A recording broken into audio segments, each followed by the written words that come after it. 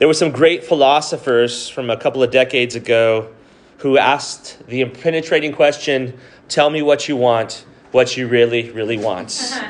If you know those philosophers, they were the Spice Girls, who probably should be renamed the Spice Middle-Aged Women at this point. But really that question they ask is really, really helpful. And so it's a question for us to ask ourselves, because we could say we want a lot of things. And we can kind of believe that we want certain things, and we can sing about wanting certain things. But the question to really ask ourselves is, what do we really, really want? What is it that's central to our core? Because I think if we can answer that question, that'll lead us to understand why we get so frustrated about things. You know, why we're so distracted or why this or that's going is because usually these desires that we have aren't being met. And so we need to examine that. And I think it's an important question for every believer to ask themselves continually. And I think David is going to answer the question of what he wants here in this psalm. And I think if we follow David's lead, if we want what David wants, then I think we're going to find ourselves in a position, a situation to find our fulfillment fully in the Lord. So with this in mind, let me go ahead and read through Psalm 27, and then we will study through it. Psalm 27, a psalm of David. David writes, "The Lord is my light and my salvation. Whom shall I fear? The Lord is the strength of my life. Of whom shall I be afraid? When the wicked came against me to eat up my flesh, my enemies and foes, they stumbled and fell. Though an army may encamp against me, my heart shall not fear. Though war may rise against me, in this I will be confident.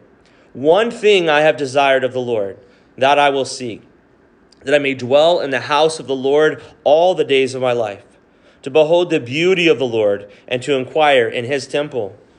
For in the time of trouble he shall hide me in his pavilion. In the secret place of his tabernacle he shall hide me. He shall set me high upon a rock. And now my head shall be lifted up above my enemies all around me. Therefore I will offer sacrifices of joy in his tabernacle. I will sing, yes, I will sing praises to the Lord. Hear, O Lord, when I cry with my voice. Have mercy also upon me and answer me. When you said, seek my face, my heart said to you, your face, Lord, I will seek. Do not hide your face from me. Do not turn your servant away in anger. You have been my help. Do not leave me nor forsake me, O God of my salvation. When my father and my mother forsake me, then the Lord will take care of me. Teach me your way, O Lord, and lead me in a smooth path because of my enemies. Do not deliver me to the will of my adversaries, for false witnesses have risen against me, and such as breathe out violence. I would have lost heart unless I had believed that I would see the goodness of the Lord in the land of the living. Wait on the Lord, be of good courage, and he shall strengthen your heart. Wait, I say, on the Lord." Now, as we get into this, let's go ahead and jump into verse 1, but just one little kind of insight. I did study Psalm 27 and Psalm 28 and Psalm 29 for this week. But as I got into it, I got no further than Psalm 27. So I put in a good faith effort, but this is how it turned out. Verse 1, "The Lord is my light and my salvation. Whom shall I fear? The Lord is the strength of my life. Of whom shall I be afraid?" So these are rhetorical questions he's asking. And of course, the assumed answer is no one. Of whom shall I fear? No one. Of whom shall I be afraid? No one. And so that's what David is saying. So David is saying the perspective, once I set my focus on the Lord, and we'll talk about this a little bit more as we get into verse 3, then I shouldn't be afraid. As we have to beware, because we feed ourselves things that cause us to fear. We constantly do this. It's like we have a consuming diet of fear. What new bad thing can I look up and worry about to make me fear? And we can't, with so much of the things that we focus on, we can't do anything about. You and I can't do anything about what's going on in the Ukraine. You and I can't do anything about these things. We can pray, and God can do something about it, right? But it's not for us to fix, to settle. So we have to be careful about focusing on things other than the Lord, because those other things are going to make us fear. Why do they make us fear? Because John tells us that the whole world lies under the sway of the evil one. Paul tells us that the Satan is the god of this age, the prince of the power of the air. So it makes sense he's going to want to discourage and cause believers to be fearful. So David is focusing on the Lord in the midst of all the craziness that he deals with, so he won't be afraid. Now notice he calls the Lord his light. The Lord is my light. In other words, the Lord is the one who reveals truth to me. You know, the reason why we can see things outside is because of the sun. See, we're not supposed to look directly at the sun, right? And oftentimes we can't even see where the sun is in the sky, but because the sun is there, it can reveal. Oftentimes we can't see God directly in a situation, but he reveals things to us. He shows us what's what. And so it's important for us to be looking for his light. Now, also, we want to go toward the light. If you kind of think about this world as a darkened forest, where's the light? I want to go toward the light. I want to go toward the Lord. Now, continuing on there, or actually related to this idea of God being our light, John 8:12, Jesus said this, I am the light of the world. He who follows me shall not walk in darkness, but have the light of life. So there's a wonderful promise for believers that anyone who's a believer, anyone who chooses to follow after Jesus, doesn't have to walk in darkness. So for you and I as believers, if we find ourselves walking in darkness, then what's happening is somehow along the way we've stopped following Jesus. We're not focusing on him. Now, don't misinterpret me. I'm not saying we've lost our salvation. No, we've lost that discipleship. We're not following after him. And so what's the key to following after again? Well, open up your Bible, see what Jesus says, and then just do it. That's all there is to it. Now, it's easier said than done, because as we follow him, oftentimes he asks us to do things that we don't want to do. He says things like, love your enemies, forgive those who trespass against you, let go of all malice and bitterness and hardness of heart. I just don't want to do that. And Jesus says, do you want to walk in darkness, or do you want to walk in light? If we want to walk in light, then we want to follow after him. David continues in verse 1. He says that God's his light, but also he's my salvation. Salvation there, again, we've talked about this quite a bit in the Psalms. It doesn't always mean salvation from hell. It just means deliverance. Now, it can be deliverance from hell and deliverance from sin, but it can also mean deliverance from a difficult situation, from darkness, from hardship. So he's really saying God is my salvation. In other words, God's my deliverer. God's my rescuer. I can't watch anything about like the Coast Guard rescuing somebody without getting all teared up about it. Because I see that's the heart of the Lord. The Lord's a rescuer. The Lord's a deliverer. The Lord's the one who goes in and seeks after people who are lost. And so in whatever situation that we're in, we need to call God. We need to call the Lord, hey, rescue me, deliver me, help me in the midst of this situation. Now, we have to remind ourselves, too, by God being our salvation, but God being our rescuer, God being our deliverer, he's our only rescuer. He's our only deliverer. Education is not the answer, though education is good. Healthcare is the answer, is not the answer, even though healthcare is good. So there's a lot of things in this world that are good, but they're not our deliverers. They're not our rescuers. The Lord is. And then he continues on, he says, the Lord is the strength of my life. That strength of my life. The Lord is my fortress. The Lord is my defender. The Lord is my sustainer. And if you continue walking with the Lord, you continue growing in the Lord, you're going to see this more and more. The Lord will systematically begin to remove from you everything that you hoped in. Because what he's going to show is all those are false hopes. Right? I'm hoping in this, and I'm hoping in that thing, and I'm hoping in the other thing. And the Lord was like, just systematically take those away so you can see truth. Because those things were never true helps. Those things were never true strengths in your life. Verse 2, David says, when the wicked came against me to eat up my flesh, my enemies and foes, they stumbled and fell. So, David had these different situations that he was encountering, these difficulties, these hardships, and the Lord continued to deliver him. It's interesting, if you know the story, David died in his old age. David was pretty old. And you think about the number of battles that David was a part of. The fact that he would make it to old age tells us that the Lord's hand was upon him. The Lord was gracious to him. And so the Lord delivered David from his enemies over and over and over again. And so I want to have you turn somewhere. I'm going to have you turn a few places, David. Would you turn to 2 Corinthians for just a moment? 2 Corinthians chapter 1. Look about this, and this is as we look at David, there may be kind of a disconnection for us. Because we're like, well, David's a king, and David was a warrior, and David was literally fighting against people, and swords were flying, and all kinds of things were happening. And we think about, well, that doesn't really relate to my life. No, if you are a believer in Jesus Christ, you are in a battle. You're in a spiritual battle. We'll talk about this a little bit later on. We'll turn to Ephesians a little bit later. But we want to remind ourselves that if you are a believer, you're in a battle, and you're going to need the Lord to deliver you from your enemies. So 2 Corinthians chapter 1, we'll look at verses 8 through 10 for just a moment. I think this is a really helpful section for us because sometimes we can gloss over Paul's life. And we'll think, well, Paul was just walking on sunshine, and man, he was just receiving revelations and just doing this thing, and he was always accomplishing things, and just it was awesome to be Paul. I want a ministry like Paul. Let me just say, you don't want a ministry like Paul. You don't. I don't. And so this is what he says in 2 Corinthians chapter 1, talking about difficulty and God being the deliverer. Verses 8 through 10, he says, "For we do not want you to be ignorant, brethren, of our trouble which came to us in Asia, that we were burdened beyond measure." Think about that just for a minute. We're burdened beyond measure. He's saying the burden, the difficulty, the hardship upon us, it's immeasurable.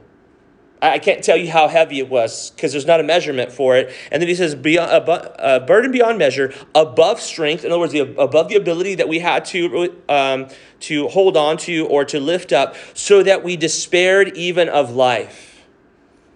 So that is really vivid language that Paul had gotten to the point of like, I wish I were dead. Like my life is just so, and that's not an uncommon thing for people who've served the Lord. Moses famously said, "Lord, if you love me, kill me," in the midst of his hardship, right? Elijah just said, "I wish I were dead." Job, "Lord, I wish I'd never been born." Right? You're going to encounter difficulties and hardships where you feel like that. He despaired even of life. Notice verse 9. "Yes, we had the sentence of death in ourselves, that we should not trust in ourselves, but in God who raises the dead." And so he's like, we had the sentence of death in ourselves. We just thought everything was going to go bad. But is it what happened? I can't trust in me. Paul said, I'm not my own deliverer. I'm not my own salvation. I'm not the strength of my life. And then verse 10, and he says, God who raises the dead, who delivered us from so great a death, and does deliver us, in whom we trust that he will still deliver us. I love this. He's delivered us in the past. He's delivering us right now, and he's delivering us in the future. And so, it seems like Amazon is always delivering, no matter what. But the Lord had beat them to that. The Lord is always delivering. Past deliverance. Think about your past deliverances. Think about how God's delivering you now, and then realize God will deliver you in the future. This is the encouragement that we have here. All right, back to Psalm 27, if you would. We'll continue on now to verse 3. David writes, "Though an army may encamp against me, my heart shall not fear. Though war may rise against me, in this I will be confident." And so that word confident there, it really means trust. In this I'm going to trust. I'm going to trust the Lord. And so as we look at this, as we kind of think about verse 3, we have this battle always between faith and fear. And faith and fear, it's a battle. And I believe that the war is won, or not say the war, the battles are won, because we're going to have that constant battle of faith and fear, is by focus. Whether we're going to have faith or whether we're going to fear is a determination of our focus. If we're focused, like I said earlier, on all the bad news of this world, then we're going to fear. There's no one in here, no one on planet Earth can just kind of dredge through all the mess of this world and say, yeah, I feel good about things. You can't.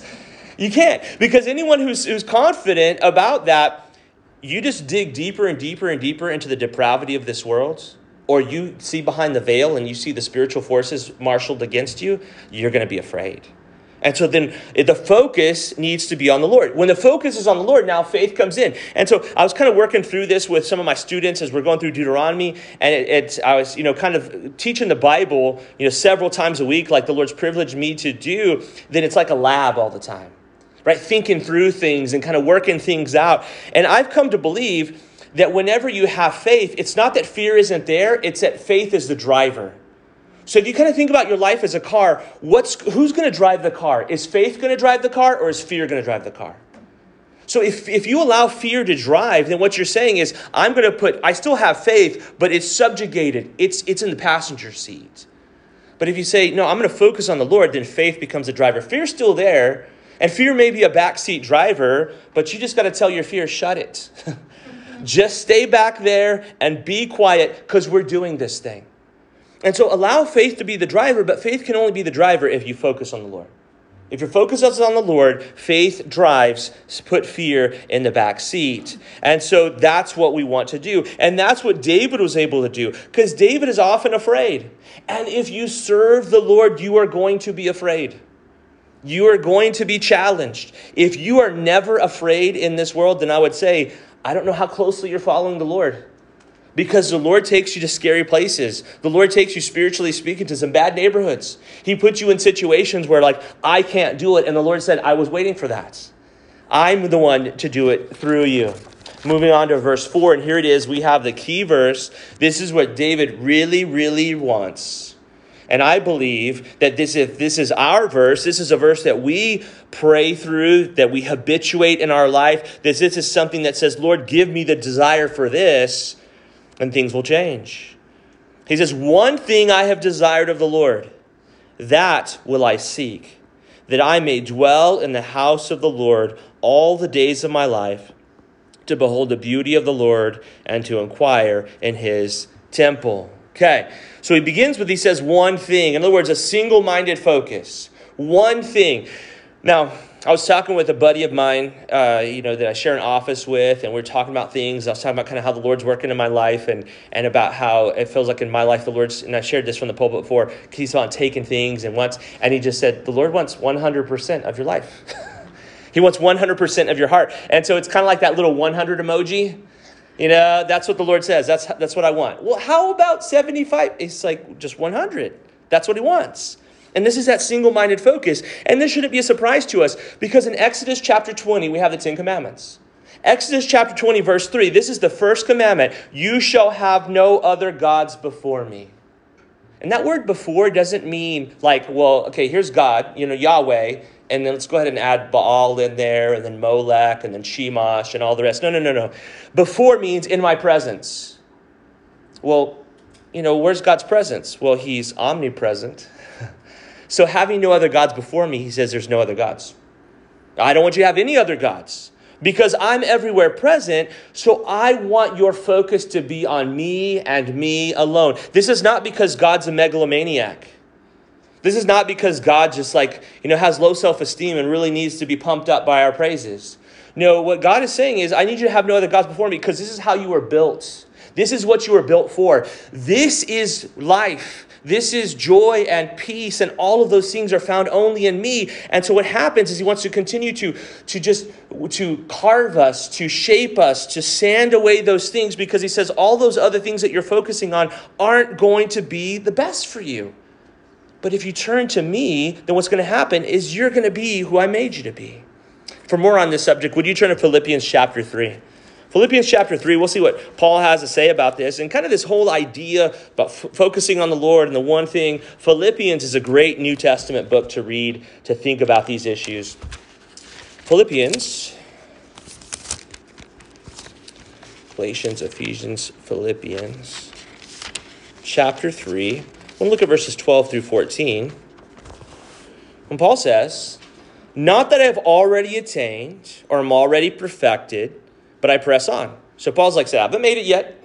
He says, I keep on going, I got press on, that I may lay hold of that for which Christ Jesus has also laid hold of me. Now, I love that. I love that image, because sometimes we can kind of get into this idea that, I've got to achieve what God wants from me. And I've got to get it done. And God has set this goal, and it's up to me. And no, but Paul says, I want to lay hold of that for which Christ Jesus has laid a hold of me. In other words, I want to achieve, to get to that place that God's already set it up, that he wants me to get to, that he's going to empower me to get to, that he's going to lead me to. And he says, brethren, I do not count myself to have apprehended, but here it is, but one thing I do, forgetting those things which are behind. And so forgetting those things which are behind, I would argue that those are your past accomplishments, right? All the things that you've done for him, but also your forgiven sins. Just all of that. Just let it go. Just press on. He says, letting go of those things which are behind and reaching forward. Okay? So this is active. This is going for it. Reaching forward to those things which are ahead. I press toward the goal for the prize of the upward call of God in Christ Jesus. That's where he's going. So he wants to know the Lord. He wants to be there with him. And so the imagery is of a runner that is running toward the finish line and then is leaning at the end, is going for it. Now, we've all seen runners that have kind of started looking around or maybe showboating and that kind of stuff. And there was a funny one, a kid from Oregon a few years back that was way ahead in this race, and he started pumping up the crowd, and then other people passed him. And I thought that was pretty funny. And it's a good life lesson for us. But it's just focusing on the Lord. And so when we do that, then what's going to happen is it's going to transform us. It's going to change us. The things of the world will grow strangely dim in the light of his glory and grace. All right, let's turn back to Psalm 27 now, as we continue on there in verse 4. A few things I want to take note of here. He says, I have desired. I have desired. That word desired means I've asked or I've inquired or I've begged. So this is not a passive thing. This is not of kind of like, well, maybe I might want this. No, he's begging for the Lord. I've desired this, and he says, and I've desired, and I will seek. That will I seek, and that will I seek actually has the idea of I will keep seeking. It's a continual thing. It's a continual desire. And then what is it that he's begging for? What is it that he's seeking? Notice that I may dwell in the house of the Lord all the days of my life. This word dwell means live. He wants to live with the Lord. Now, the house of the Lord is the tabernacle. Now, we know David's not a priest, right? So he can't literally live in that tabernacle. He can't literally live in that place. But the idea is he wants to be with the Lord. That wherever the Lord is, that's where he wants to be. And so for how many days? Does he say one day a week? No, he says all the days of my life. Every day. And so this is a beautiful thing, this reality that God wants to plant in us a heart that desires him, that seeks him, that wants him every single moment of every day. Now, what can happen to us in our fleshly nature, we can view that as loss. Oh, man. If I'm seeking the Lord, then all these other things I don't get to, and all these hobbies or whatever it is. But we miss the point that whatever it is that we're seeking in that hobby is actually found in him. Now, here's the cool thing. If a hobby is something that the Lord's good with, you can actually, through that hobby, see the Lord. And find the Lord in that. And find enjoyment and fulfillment as he is with you in that thing. But so often what we do as fallen human beings is we actually seek after things that are contrary to him, thinking that that's where fulfillment is found. That's where joy is found. That's where perspective is found. That's where hope is found. And that's not it. And so the idea here is that for us, if it's our one thing to spend every day with the Lord, well, guess what? As believers, one day we're going to get that. And heaven and eternity is each day with the Lord. So here's a kind of a mindset. And again, everything good I ever share with you, I've borrowed or stolen. All right, I've gotten it from somewhere else. But if we're going to spend eternity with the Lord there in heaven, why not prepare for that now? Why not start practicing that now? Why not put yourself in a situation that when you get to heaven, it's not like, oh man, I wasn't prepared for this, but it was like, yes, this is the fulfillment that I was seeking to live. This is the fulfillment of the life that I was going for. I love how Paul put it. I'll read it for you. Philippians chapter 1, verses 21 through 23. He says, for to me, to live is Christ, and to die is gain. But if I live on in the flesh, this will mean fruit from my labor. Yet what I shall choose, I cannot tell. For I'm hard pressed between the two, having a desire to depart and be with Christ, which is far better. And then he says to them, hey, it's more needful for you guys that I remain in the flesh. And what he means by that is, guys, between you and me, I just want to go straight to heaven. But the Lord has me here to bear fruit, and to minister to people. So I'm willing to stay here as long as the Lord wants me to be here. I'm willing to do his job. But you know what? Guess what, guys? I really want to go to heaven. That's my hope. That's my hope. And I wonder, for us as believers, and not just people who come to first service, but believers, professing Christians, how many really want to go to heaven? Because they don't act like it. It's like, I got to do everything possible to hold on to this life. Instead of saying, you know what, I want to live each day in the fullness of what God has for me. And when he taps me on the shoulder and says it's time to go, I'll be ready. Spiritually speaking, my bags have been packed for years and I am waiting. My heavenly passport is always in my pocket. I'm ready to go. Continuing on there in verse 4, I want you to notice the words to behold. He says, to behold the beauty of the Lord. That word to behold means to see, to perceive, to gaze upon. And then that word beauty, and the beauty of the Lord means delightfulness, the pleasantness of the Lord. And so David says, I just want to see you. I want to be where you are. I want to see your glory. Psalm 16 verse 11 says this, in your presence is fullness of joy. At your right hand are pleasures forevermore. There's some people that are really rich and they collect cars, and they have these garages full of cars and they have all kinds of different cars. And why do they have so many cars? Because those cars never satisfy. Because there's always, no matter how cool the cars are, no matter where it's from, the history behind it, they always need to get another one. Because nothing on this earth will satisfy. Nothing on this earth will fulfill you. And so the only way for us to be fulfilled completely and fully and finally is to be with the Lord. In fact, the Lord Jesus, if you read through the Gospels, as dedicated as he was to his ministry on earth and he fulfilled it perfectly, he was constantly saying, I want to go back home. I want to go back to be with my Father. I'm looking forward to that. And that's the heart. So the heart of verse 4 is not, I want to see the Lord so that I can do my own thing. It's, I want to see the Lord because he is the focus of my life. And ultimately, this sets my course to go back to be with him, to see him and experience him forever. I love also this. He says, the last part of verse 4, he says, and to inquire in his temple. That word inquire, it means to seek or consider. To seek or consider. So it's not inquiring like some people, which I think this is really foolish, and I know I've said it in the past. Some people are like, well, when I get to heaven, I've got a few questions to ask God. Yeah, I'm just going to, really? I don't think that's how it's going to work. And so this inquiring here is not to simply ask God questions. Really, it's to consider God himself, to seek God himself, to gain a proper perspective in God's presence. So David wants to be in God's presence so he might see things rightly. When we see God correctly, then that enables us to see everything else correctly. That's the key. Now, so I love kind of the context of Psalm 73. Psalm 73, it's a very helpful psalm, especially if you find yourself to be a person like myself who kind of just gets down about things. Psalm 73, Asaph is bummed out because the wicked are prospering. It seems like they get away with it. It seems like everything's going well with them. And then it's not till he goes into the temple of the Lord that he gets perspective.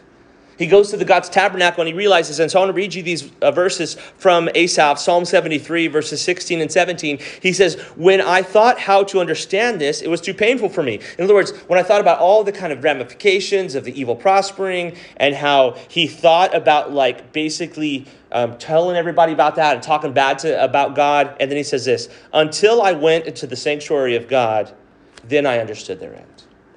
So once he got in front of the Lord, what happened is he gained perspective.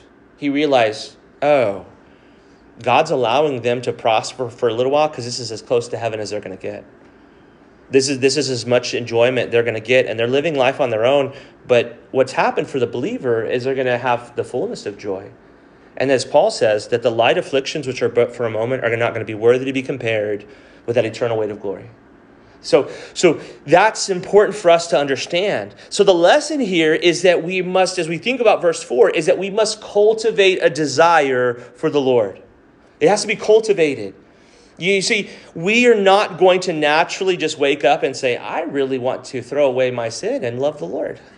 What's going to happen is we're going to have to cultivate this. We must have a taste for the Lord if we're to seek him. Now, part of that's through prayer, right? We pray and we say, Lord, hey, help me to have different desires. Help me desire you. But part of that is by getting to know him, right? The more that we just get to know him, and I kind of want to use an illustration here. Imagine there's a person, hopefully this is not you, who eats only hot Cheetos. It's all they eat is hot Cheetos. If you've never tried hot Cheetos, buyer beware, okay? He only eats hot Cheetos. What happens is he never desires anything else because he has so damaged his taste buds, he doesn't have a taste for anything else. And sometimes we as fallen people, we eat so much of the hot Cheetos of this world that we just don't have a taste for the Lord. We don't desire him. So what happens is those spiritual taste buds, if you would, they need healing. We need the ability to desire other flavors. And so if you're in a situation and you say, well, I don't really desire the Lord right now, then you know what? Just kind of by force of will, just get into the Word. Just choose it. Just actively choose it and say, Lord, I don't have a desire for you. I want to have a desire for you, but I don't. Would you help me? And you get into the Word, God will soften your heart. God will start working on it. I love Isaiah 55, verse 6. It says, seek the Lord while he may be found. Call upon him while he's near. The Lord's willing to be called upon. The Lord's willing to be found. And this is a promise that God gives in Jeremiah 29:13. It's a promise given to the captives who are going to be captives in Babylon. So if he gave it to them, I'm sure we can apply it to ourselves as well as believers in Jesus Christ. Jeremiah 29:13 says, you will seek me and find me when you search for me with all your heart. Just start searching. Just start seeking the Lord, and the Lord will reveal himself to you. All right, let's continue on.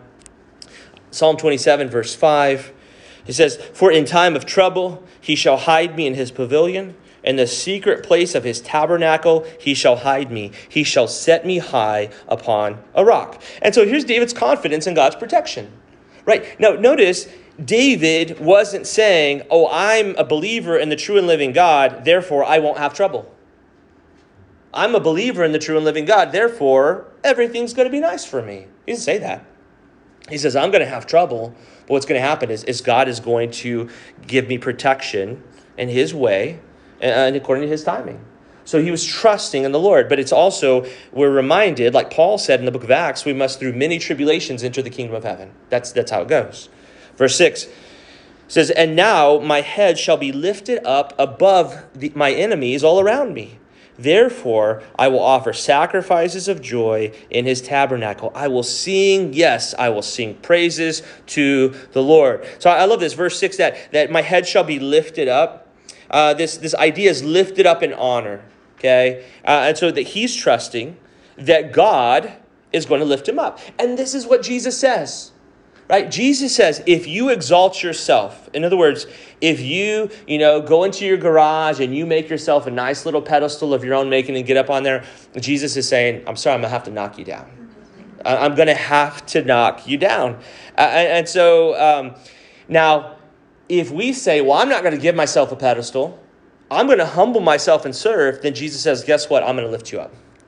So if we exalt ourselves, Jesus says we'll be humbled. But if we humble ourselves, then he'll exalt us. And so that's the promise that we have in Scripture, that God will lift us up. And now this word joy here, when it says, I will offer sacrifices of joy, it really speaks of joyous shouts. It's singing to the Lord. And so this is a reminder as we look at verse 6. Please hear me. Worship is a choice. Worship is a choice. If we're waiting to feel like worshiping, oftentimes we won't. Because there's any number of things that can interfere with that. We maybe not be feeling good physically. We might not have got a good night's sleep. We might, the weight of the world may be upon us. But there's a choice to worship. And we know that worship is a choice because Paul and his buds, when they're in Philippi, imprisoned, beaten, worship the Lord. And so we can choose to worship through song even when we don't feel like it. And we live in such an age that you have a world of worship songs at your fingertips. It's very, very easy to find access. And then again, it's habituation. Train yourself. Train yourself to worship the Lord. Train yourself to listen to those songs. And I, obviously I'm saying model your life after me, but I like to listen to the songs even that speak truth, and I don't want to hear it because I'm not in a good place. I just make myself listen to it. Just make myself listen to it and be like, that's true. Even though I don't feel like it right now, it's true. Verse 7 says, hear, O Lord, when I cry with my voice. Have mercy also upon me and answer me. That word cry there, it speaks of continually crying out. Okay, in other words, Lord, I continually cry out. Please understand that when you become a believer, as believers, as we grow in the Lord, it's not like we're to become more independent from the Lord. It's not like, well, I'm a mature believer now, so I shouldn't cry out to him quite as much. I shouldn't depend on him just as much. It's actually the opposite. The reality is, as we grow as believers, God says, I want you to depend upon me more. I want you to trust in me more. I want you to call out to me more. I want you to ask and seek and knock more. I want you to draw closer to me, not setting out there on your own, independent of me. And so David here in verse 7, he wants to be heard by the Lord. David wants the Lord to respond. I love this. He says, Lord, listen when I cry out to you. In other words, when David cries out, he expected God to hear. He expected God to respond. He expected God to listen to him. Verse 8, he says, when you said, seek my face, my heart said to you, your face, Lord, I will seek. Beautiful. I love this. The Lord saying to us, hey, seek my face. And David saying, yes, I will seek your face. What's so cool about this is another reminder, as we have them all through the scriptures, God is the initiator and we're the responders. Please always remember that. God is the initiator and we are the responders. It wasn't like y'all were sitting in class, you and God, and you wrote him a note, would you be friends with me? No, God wrote you the notes. God is the one who initiated, and we merely respond. But here's the deal. God's continually initiating, and so he's asking us to continually respond. And so also I want to point out here in verse 8, this seeking is seeking God himself, not what we can get from him. When you think about a dartboard, okay, you think about your life as a dartboard and all the things that you might want. The bullseye should be seeking God. Seeking God himself, not what we can get from him. Sometimes we fall short. We're kind of like, well, I want peace, or I want comfort, or I want joy, or I want all those things. And all those things are good things. They're kind of the concentric rings there on the dartboard, but they're not the center. That's not what we should be seeking. We should be seeking God. And what happens as we seek God, as his Spirit moves in us, guess what? Peace comes. And joy comes. And all those things come, but they come because we have a relationship with the giver himself. We're not merely seeking him for the gifts. And so there's a verse that's been on my heart lately. The Lord's reminded me of it. And I was listening to an audiobook this morning, and the author used this verse. And I was like, okay, we're going to put it in the message. It's John 17:3. John 17:3, it's the night before Jesus' crucifixion. He's going to be arrested in just a little bit, and he's praying to the Father. And this is what he says. It's an incredibly important verse. Jesus says this to his Father. He says, and this is eternal life, that they may know you, the only true God, and Jesus Christ, whom you have sent. That's eternal life. What is eternal life? What is life everlasting? What is fullness of life? What is what we're made for? To know God the Father, to know Jesus Christ, God the Son, through the God the Holy Spirit.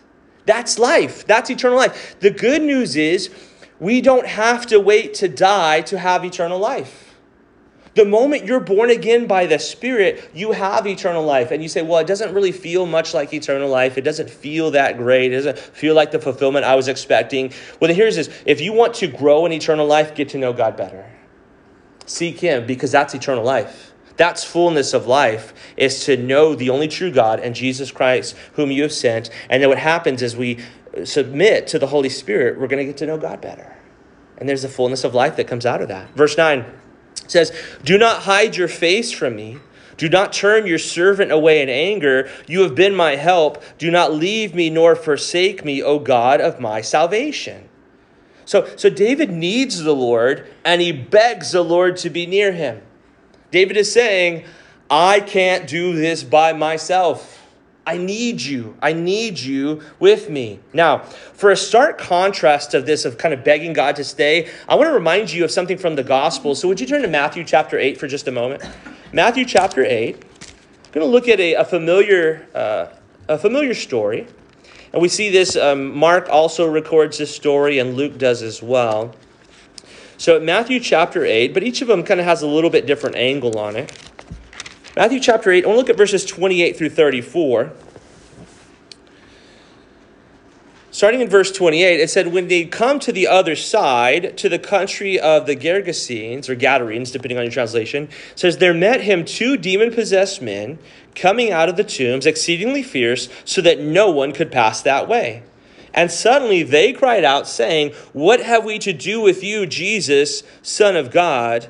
Have you come here to torment us before the time? Okay, so these a couple of demon-possessed guys, they come out to confront Jesus, and the demons speak through these men and say, we know who you are, and have you come to torment us before the time? They realize that their time of torment is coming, and they're wondering, is this going to be the time? Now it says, now a good way off from there was a herd of many swine feeding. Weird. Swine in Israel. That's not allowed under the law. So we have some people in this region who are kind of doing some shady dealings, who are doing some things. They're not really focusing after God. Now, verse 31, so the demons begged Jesus, saying, if you cast us out, permit us to go away into the herd of swine. Strange request.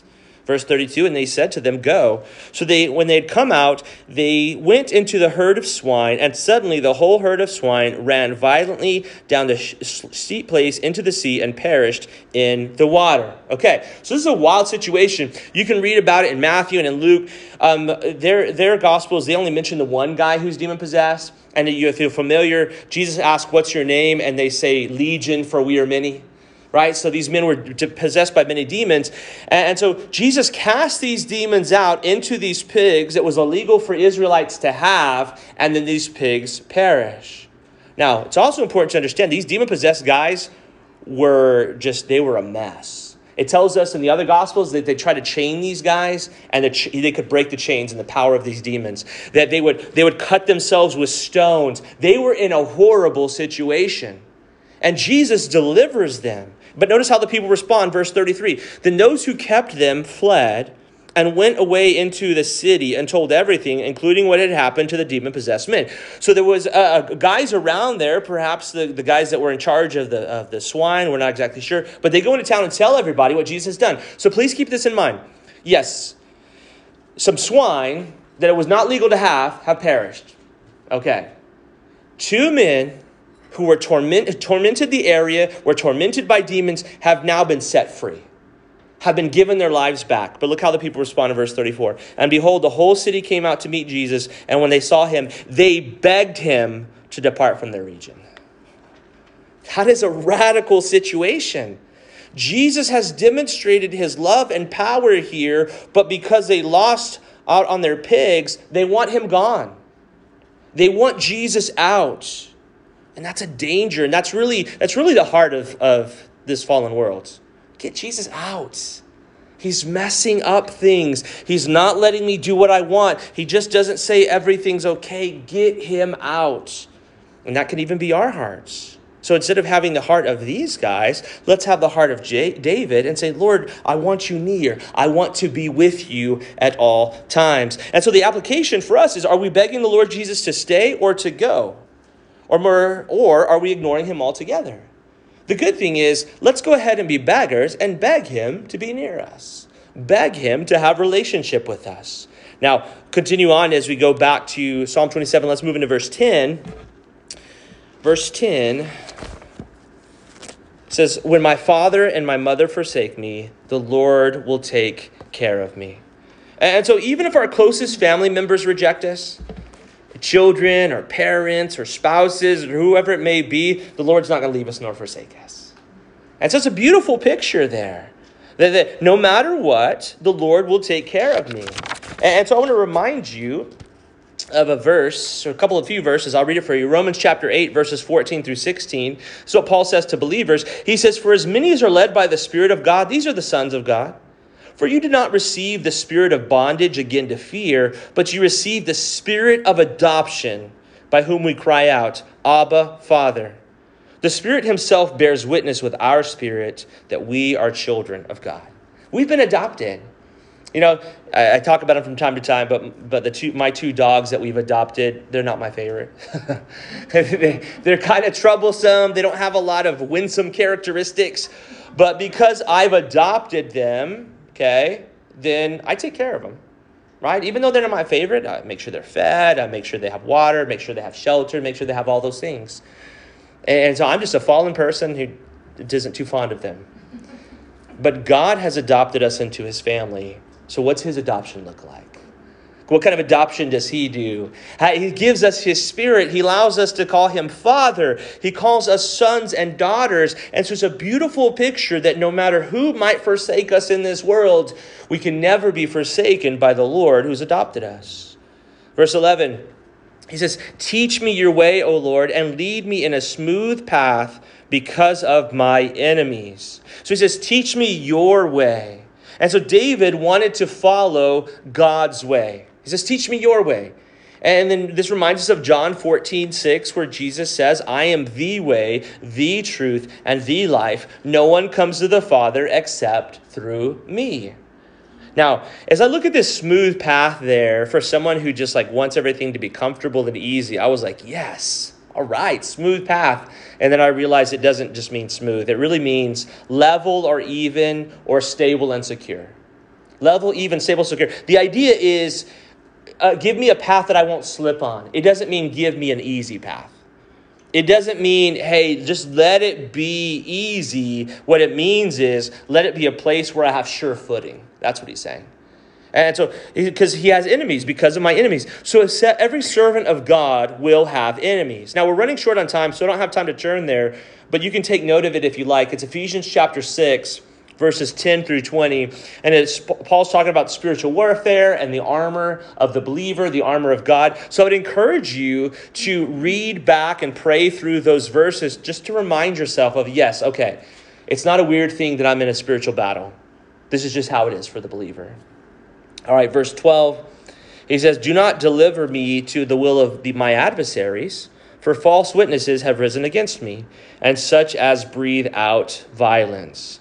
Okay, so again, David is praying for deliverance because he has troubles, he has difficulties, he has enemies and people lying against him and all of those things. And we look at this, and if you're anything like me, whenever this happens, when people come against you, you're kind of like, oh, I can't believe it, right? But think about this. Whenever Jesus and a person disagree, Jesus is always the wronged party. Think about that. So for you and I, if God is going to make us more and more like Christ, if we're going to experience what Christ experienced, then is it going to be a surprise that often we're going to be the wronged party? It shouldn't be a surprise that we're going to be treated poorly. The more that you're like Christ, then oftentimes you're going to be the wronged party. Jesus is always the wronged party. And so for us, let's not be surprised. Let's just say, okay, this is how it is, but I'm going to pray and ask God to help me in the midst of this, whatever it might be. Verse 13, then he says, I would have lost heart unless I had believed that I would see the goodness of the Lord in the land of the living. Now, some people kind of have some different outlandish things here about this verse. And I just wanted to say really simply what I believe this verse means is that David is saying, unless I see God working in this world, then I would have just totally lost heart. And that's true, right? Though we don't see the fullness of what God is doing, we need to see him working. Right? We need to see him speaking to us through the scriptures, or we need to see him changing lives. And that doesn't mean that everything is going to go the way that we want it to go, but it means we need to see it. And I would argue that God's doing a lot more that we could see if we were looking for it. And so it's up to you and I to be looking for it and to be open to it and to slow down and to see, I wonder what God's doing in this situation. Would you reveal to me what you're doing, Lord? And so what I take from verse 13 is that we should expect God to work. Now, we shouldn't expect God to work according to how we want things done, right? And like, here, Lord, I emailed you this morning, Lord, of kind of your to-do list of the things I need you to get done. That's not what I'm saying, but it's like to trust. Because if we never see God working, we will lose heart. right? But God is working, God is moving, God is changing. And so Jesus tells us this is true. In John chapter 5, verse 17, Jesus said this, "My Father has been working until now, and I have been working." God the Father and God the Son and God the Holy Spirit, they're working. They're working, they're doing, they're moving, they're changing, they're bringing things together. So I would encourage you, and encourage me to read the scriptures with an eye to God's work and how God's moving in this land. Because if we don't believe that God is working here on earth, then we're no better than deists. A deist is a person who says, well, God created everything, but he kind of just left it to be, and he's kind of hanging out somewhere behind Saturn. Right? That's a deist.